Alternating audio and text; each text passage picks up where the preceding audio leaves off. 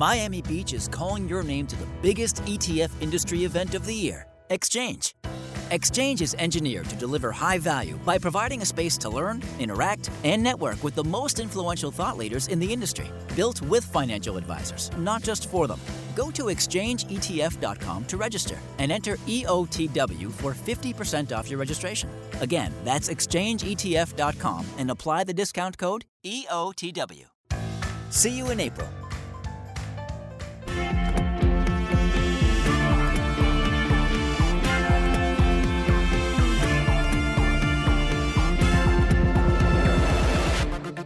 We're talking about investing with exchange-traded funds. Welcome to the ETF of the Week, where we get the latest take from ETFtrends.com Chief Executive Officer Tom Lydon.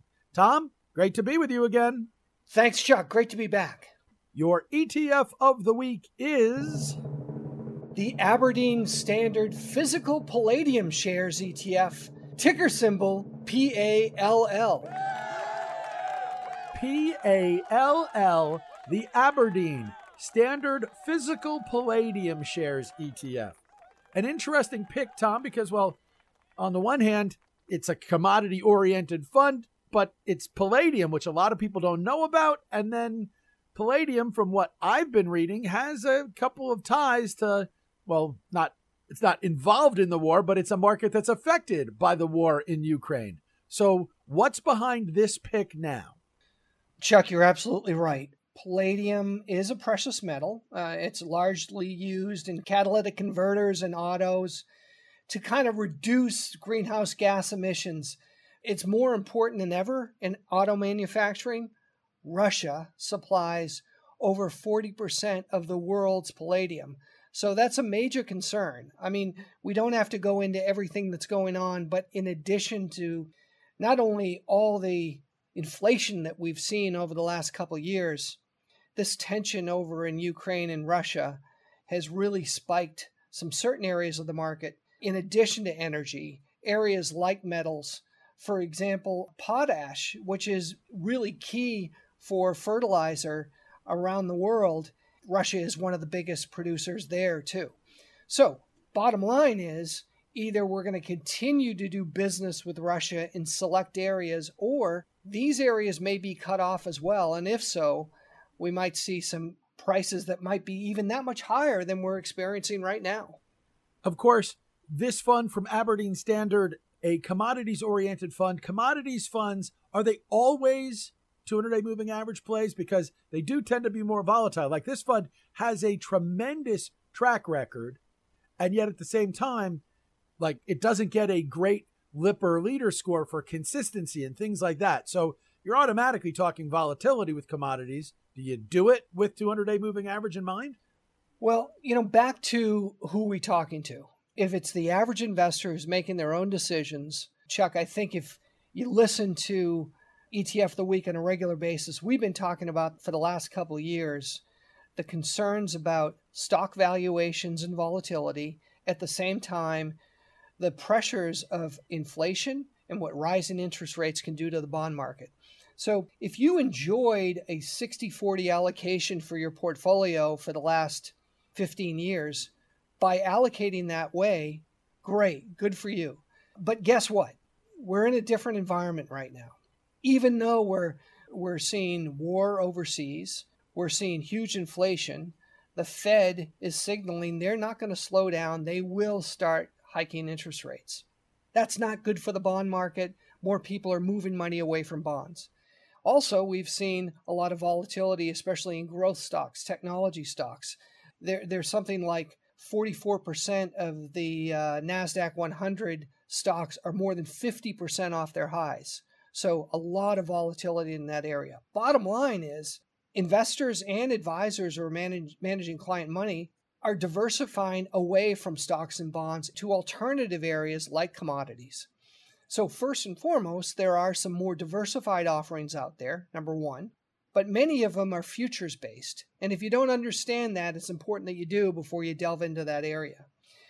If you like gold, GLD is the largest ETF out there on the commodity space, and gold's actually been doing pretty well. However, palladium and platinum have been doing that much better. They're actually set up the same way as gold in the fact that they're physically backed. So if you actually invest in these, it's not futures based. You actually have palladium that's in storage to support currently what's in this ETF, which is important. Now to your question, do you use the 200-day average? I think absolutely, because we've seen huge spikes. And what you don't want to do is be in a situation where, let's just say, as soon as you buy, everything gets worked out overseas, the Fed does a good job with inflation, prices come back to normal levels, and a ETF like this has a major correction off the top. So I would say if you want to trade specific commodity-based ETFs and you're looking at something like this, a 200-day average may not even help you. You might consider a 50-day average or even a 20-day average because there's so much that's going on right now. You could use something like a 20-day average on this ETF, and as long as you stayed in it when it was above the 20-day and sold it when it went below the 20-day, you're not going to give a lot back, number one. Number two, though, you're going to have to pay close attention to it. So if you don't have the discipline to stick with this on a regular basis, just leave it alone and don't do it at all. Does that make sense? It does. And I should point out that Aberdeen Standard Physical Palladium Shares, PALL, is currently above its 20-day moving average, its 50-day moving average, and its 200-day moving average. So it would be in the sweet spot. But that volatility that you talked about, well, last year, this fund, if you had held it all year, you lost almost 25%. And this year to date, fund's up almost 60%. So that's some volatility. Where do people take the money for this? Because it is that shorter term trend following kind of a play, and you might be looking to make moves. Where does the money come, or where would you suggest somebody take money from to invest in something like this? Well, for the last couple of years, Chuck, a lot of investors have been increasing their cash positions. So many people have money in cash. I mean, I would say 3 to 5% allocation here and traded might make some sense. If you don't have any commodity allocation right now and don't use the energy sector in your S&P 500 ETF as energy allocation, because it's frankly pretty small. But look to those areas of the market. Look at energy. We talked about wheat before, so agriculture, DBA, it's another agriculture ETF to take a look at. But not only precious metals, but some of these base metals continue to do well. And look, if we continue to see tension overseas for the months and months to come, we could be in an elongated period where it's going to cost more at the pump. I mean, I'm out here in Southern California, in Los Angeles. Premium gas prices went above $7.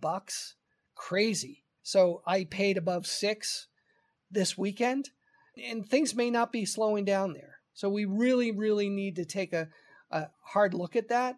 I feel for people who are not seeing increased wages, but are actually seeing increased costs. But this is a way, if you have an investment account, to not only diversify away from all the volatility you're seeing in stocks and bonds, this is a way to provide some pricing protection for your day-to-day spends. And of course, Tom, you talked about putting cash to work. Let's remember, Warren Buffett famously said he started investing in the 1940s during wartime. And he says wartime is not necessarily the time to keep your money in cash. That's one more reason to consider PALL, the Aberdeen Standard Physical Palladium Shares ETF, the ETF of the week from Tom Lydon. Tom, thanks as always. Thanks, Chuck. The ETF of the week is a joint production between ETFtrends.com and MoneyLife with Chuck Jaffe. And yep, that's me, and you can learn all about my hour-long weekday podcast on your favorite podcast app or by going to MoneyLifeShow.com. To learn all about investing with exchange-traded funds, make sure you check out ETFtrends.com. They have not just what's trending, but what's new, what's changing, what's different, and much, much more. They're on Twitter at ETF Trends, and Tom Lydon, their chief executive, my guest, well, he's on Twitter too, at Tom Lydon. The ETF of the week is available for you every Thursday on all of your finer podcast platforms. We hope you'll follow along, and if you have an extra moment, please leave us a review because they really do help. On behalf of Tom Lydon and ETFtrends.com, I'm Chuck Jaffe. Thanks so much for joining us. Until we do this again next week, happy investing, everybody.